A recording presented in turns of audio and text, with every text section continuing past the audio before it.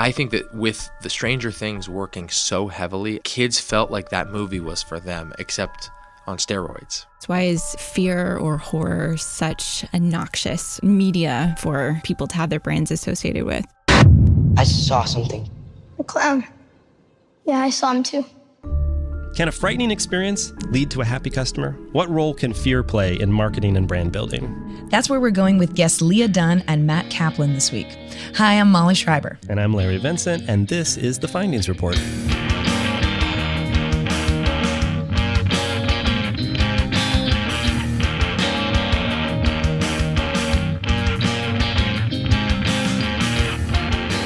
You know, according to recent estimates, horror movies grossed about $1 billion at the U.S. box office this year. Casual. Yeah, and the big winner, was the remake of the Stephen King classic, It, the highest grossing horror film of all time now. It beats The Exorcist, The Shining, a whole lot of Freddy and Jason movies. Yeah, because clowns are terrible and they should be banned. I've always hated clowns. Yeah, they're awful. That scene in Poltergeist, it traumatized me as a child. Yeah, I can't watch horror films at all because they all give me terrible, vivid nightmares. Clowns? More like murderers and psychos and zombies, and they're all chasing me. It's always like chasing running dreams. Did you ever like them? Yeah, actually, when I was like 12 and younger, I really liked horror films, and it didn't affect me. And I think it's just gotten real to me now, and they've all gotten so much more extreme. They have, and I don't necessarily like the extreme ones, but horror movies, they're not exactly a new thing. They've been around since the beginning of movies. Nosferatu, this vampire epic that was a silent era creeper. It still shows up. We see it in MTV clips all the time. But horror movies don't get a lot of love from marketers. Yeah, I would imagine it's a turnoff. Like, I'm not going to buy your Bounty paper towels that are the product placement in your torture porn horror flick mopping up the blood, right? Interesting scenario. No, yeah, I think that's fair. Because death doesn't sell.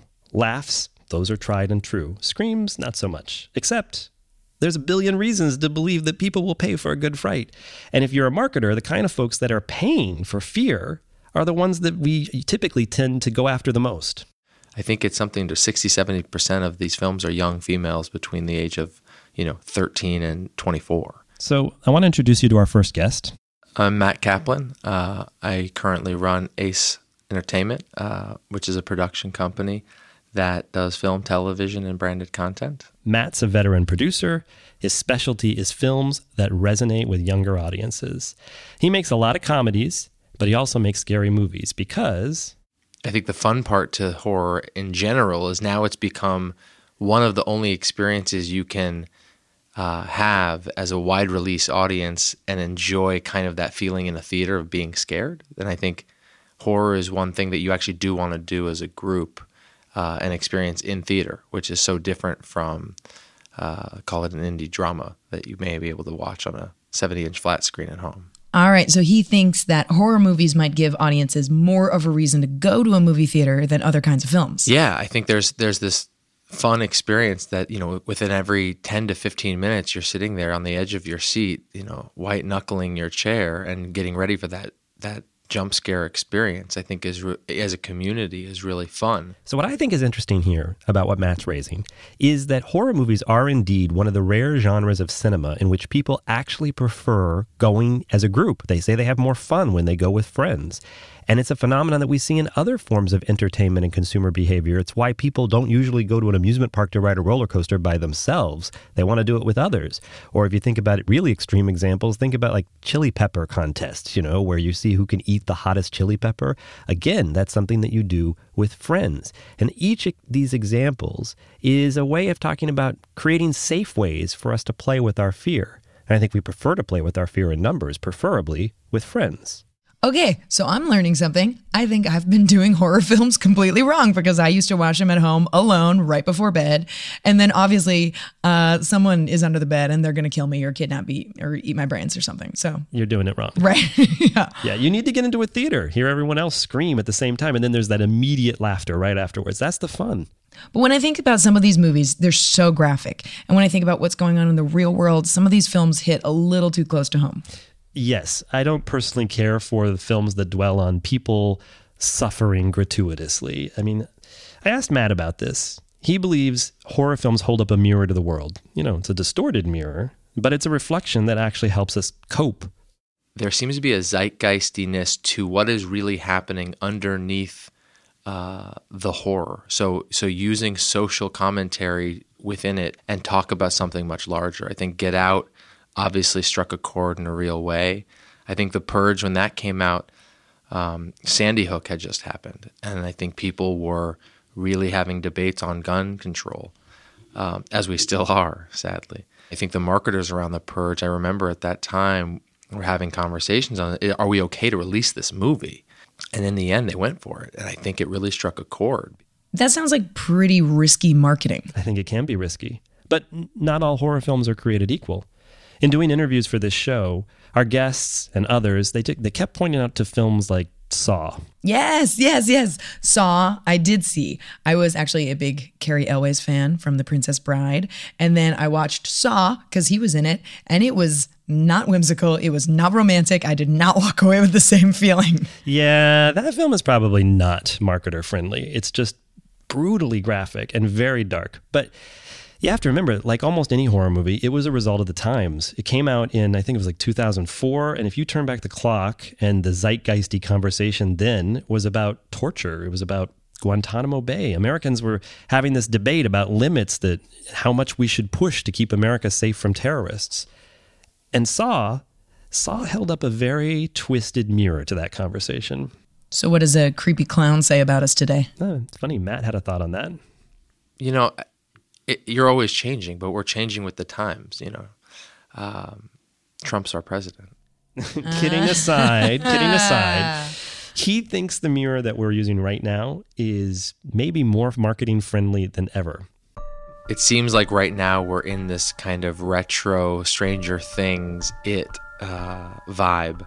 And I think that's because young people are really gravitating towards the genre right now. And the marketing of it, in particular, the way they approached it was just kind of genius. I think first from a marketing campaign, the clown, the red balloon, like that whole campaign was spectacular. But it felt organic and honest. And I think that with the Stranger Things working so heavily, I think kids felt like that movie was for them, except on steroids. And this was the big, scary version of that. So I think that we're in a moment where the kids are wanting that kind of content, and they're kind of rejecting Saw, if you will, in that kind of horror. We gotta do this? Let's engage.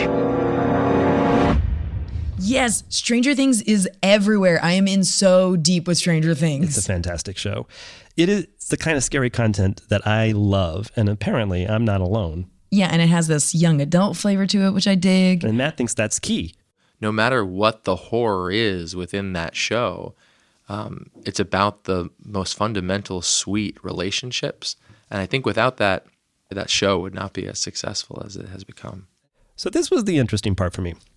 This notion of relationships. I don't go there immediately when I think of horror.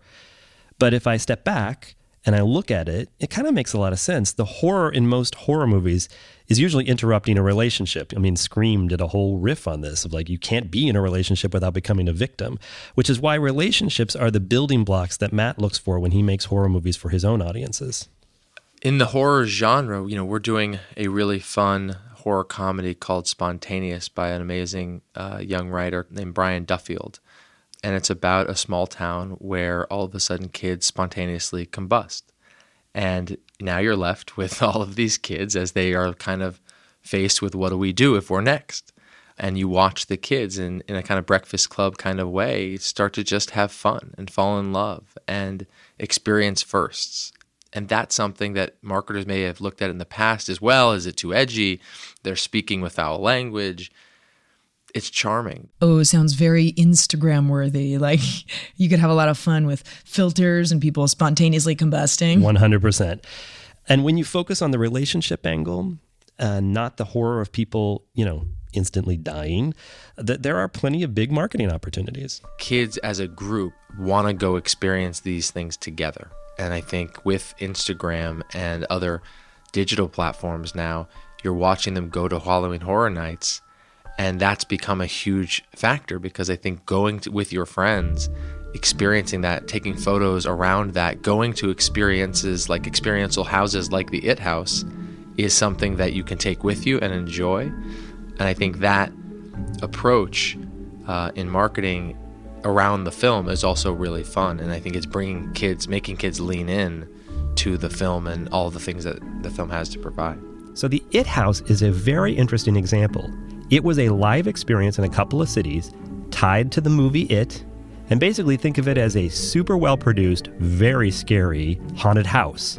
The thing about it that's cool is kids went to this thing in groups, and as soon as they got through it, they were taking pictures with their phones, putting them out on Instagram and Snapchat. That movie enjoyed some incredible viral marketing, and this is tied to the advice that Matt has for marketers. I think you have to look at social media and experiential marketing around the movie as part of the plan.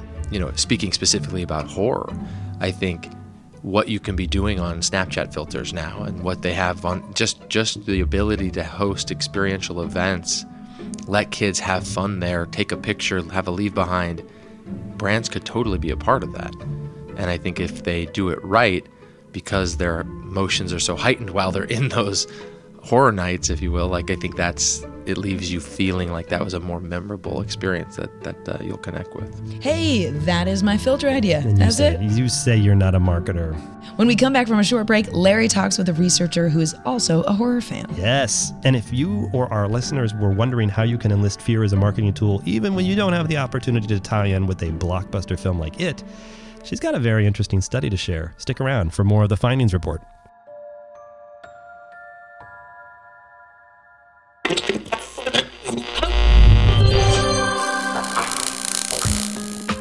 Hi, it's Molly here.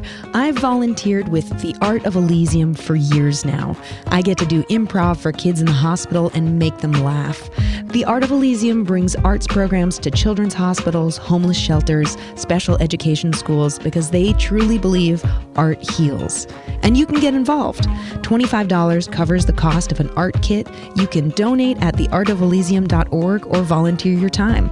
Give the gift of art. Hey guys, this is Larry, and I want to say a few words about a cause I care a lot about, Alex's Lemonade Stand Foundation. ALSF is on a mission to end cancer for all children. It has raised over $170 million to fund more than 700 research projects that seek more effective and less toxic treatments for kids fighting cancer. But more can be done, and you can help. Become a member of our One Cup at a Time program and make a monthly contribution in any amount. You can find more info by going to alexslemonade.org. And thanks.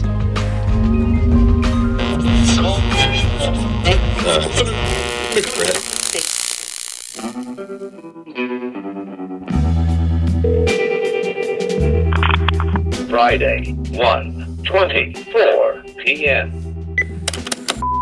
Hi, Larry. This is Lorna. I'm calling to share my scary story. And the truth is that I hate to be scared. And I thought that at 50, I would be okay going through one of those haunted houses. And I went through one recently with my daughter and with my husband, Mark. And I ended up ditching my family because I was the first in line and I didn't want to be scared. So I joined a couple, a woman and a man, in front of me. And I became the three of their last two of their party so that I wouldn't be so scared. I ended up pushing the poor boyfriend. Hi, Larry. This is Andrew. I'm calling to really talk about why I love horror movies. First and foremost, I've loved them since I was a kid, and not sure why my older brother took me to see the Texas Chainsaw Massacre remake in 2003. And as a kid, I was absolutely terrified, but I knew that I loved it and it was a lot of fun. Hi, Larry. This is Laura Krigo. Ghost stories, scary movies has always been my thing. I also was the kid that would watch The Exorcist or even Jaws, when I was 8. Most 8-year-olds would be scared by a movie about a killer shark when you're going to the beach, and we did that for family vacation. Hi, my name is Mary, and I come from Fullerton. The reason that I love horror movies is it allows me to experience more of life and a change of state. But I have to tell you, I'm a complete sucker for when the music starts getting tense and the lighting changes, the camera angles, all of it built to make you more and more tense. I learned not to drink red wine while watching a scary movie because even when I know it's coming, when I can see the changes, I can hear the music, I have jolted and literally thrown my hand up in the air and doused myself in red wine. The machine is off. Some of our listeners there sharing what they love about being scared. Further proof that fear is a big business. So let me tell you why I was excited about this show. Yes, you are excited about this show. Are you a closeted horror fan? Well, I do love horror movies, but that's not why I pitched this show. In the first half, we heard from horror fans, and there are a lot of them. And I think the ideas Matt suggested are proof of why horror is not always a third rail for marketers. Not at all. I mean, the part about live experiences with groups, that sounds legit. It is. But in this half, we're going to hear from someone who took this notion one step further. I'm Leah Dunn. I'm an assistant professor of marketing at the University of Washington. And it's kind of a great story because she's an academic researcher who... To be honest, I love horror movies. Yes.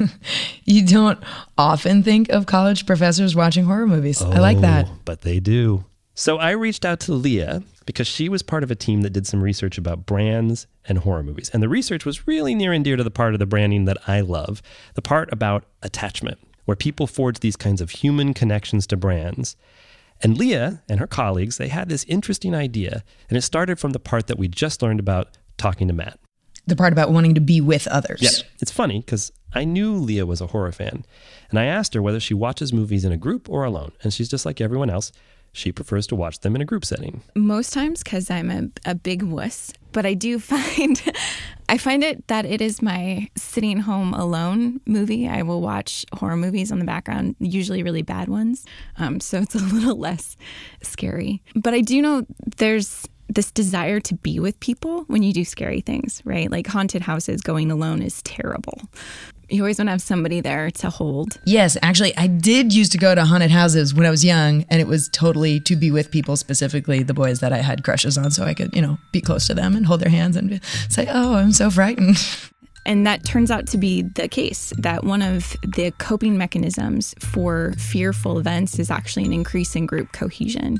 So we want to be with people when we're afraid. And so that led me to try and start to think about, so brands have personalities, and that there are a bunch of positive outcomes for these personalities. Consumers attach to them more. They understand the brand a little bit better when there's a personality attached. It's like, well, if fear leads us to want to be with others, and others aren't present, but brands have these human-like characteristics. Can we actually attach to brands the same way that we attach to people when we need to cope with this feeling of fear? She wanted to know if you could substitute a brand for a person when you watch a scary movie. Basically. The brand is there with you. It is sharing that experience. It's a companion. It's taking some of that uncertainty away. And by doing that, I guess it wins your business, right? Yes. Leah shared an example that influenced her research. One of the things that actually spurred part of this research was Doritos Hotel 626. It's a horror-based advert game. The logo is the only thing that appears for Doritos, and it appears in the bottom corner. And it's hugely engaging. You can't play it. You can only play it between 6 p.m. and 6 a.m. It's very engaging and very interactive. It's pretty scary. And the logo is just there. It doesn't say Doritos. It doesn't say anything. It's just the Doritos heartbeat logo at the bottom. And they claim that due to this advert game push that they sold out of their flavors in record time. You become attached to it, which we know, well, in the research community we know, is a very strong predictor of sales. But it doesn't come easily. A question I asked when I read the study was how much of the attachment she was measuring in her studies was because of the experience and how much was due to some other influence, perhaps previous exposure to the brand. My studies would actually say that just having the logo there and having that attention to the logo could have been enough to form higher attachment. So Leah and her colleagues, they ran some experiments. Brand attachment tends to be something that is built up over time. You have to have interactions with the brand in order to have this increased attachment to it. And we wanted to see, could there be situations in which attachment could be facilitated due to the experience? And so it was very simple. We had them participants come into the lab, and they were randomly assigned to watch movie clips. So either horror movies or action movies, comedies or dramas, to elicit fear, excitement, sadness, and happiness. And then we said there are multiple studies that are happening today. The first is this movie experience study. The second will be a brand evaluation. And so we had the brand in the room with them while they watched the movies. And so after they watched the movies, they rated what their emotional state was. And then they also started evaluating the brand. So attitudes, but also the emotional brand attachment scale, which were things like affectionate, connection, bonded, passionate toward the brand. And so in that main study, what we found was that fear compared to these other three emotions led to significantly higher emotional brand attachment compared to sadness or happiness or excitement. Wait. Hold on. Really? Right? Compared to happiness or excitement. Or sadness. Fear generated bigger emotional attachment. That's crazy. Also, I'm very much reminded of Clockwork Orange when he had his eyes pulled back and he had to watch all of those horrifying clips. And I feel like it sounds like if he had like a Pepsi Cola by his side, he really would have become attached to Pepsi Cola and that would have gotten him through. Well, or if the Pepsi Cola was next to our sides as we were watching that incredibly creepy clip. Yes, so we would go out and buy get it together. Pepsi. We're like, oh my God, someone's going to come in the middle of the night and put those things on. Yeah. Yes. But seriously though, this is one of those moments where even the researchers think it's kind of crazy. And so we're like, well, that's great. It shows our main hypothesis, but what's actually happening here? And so one of the measures that we created was this perceived shared experience. How do you measure shared experience? They ask questions like, I felt like the brand was with me. The brand went through the same experience that I did. And what we found was that fear led to higher perceptions of shared experience. And that was actually what was leading to this higher emotional attachment later on. Okay, seems easy enough. So we just need to make scary advertisements. No. What? No, come on. This is exactly why I love this research, right? Past research has actually shown that advertisements that scare you are really ineffective. Oh, man. Consumers resent it. I mean, think about it. You've probably seen some public service announcement that tries to scare you off of drinking and driving or smoking or texting. Yes, and some of them made me think, but a lot of them made me just feel kind of guilt-tripped. There you go. I actually worked on a project where a digital security brand that I was advising, they were making these ads that warned people that if they didn't protect themselves, they could go to prison. Wow. Customers hated it. Yeah. Yes, I too would not like to be told by the television, you're going to go to prison if you don't buy this product. Who would like that, right? Exactly. But the method was meant to induce fear. That's not the kind of fear Leah and her colleagues are studying. A lot of what happens when you use fear in a marketing context is that the advertisement itself is creating that feeling of fear. And so that's integral fear. It's created by the advertisement or the brand. And what I study is actually this feeling of incidental fear. So it's unrelated to the object of evaluation. So when I'm watching a horror movie, I'm scared, but I'm not scared because the brand made me scared. I just happen to be scared and the brand is there. Sensing a theme?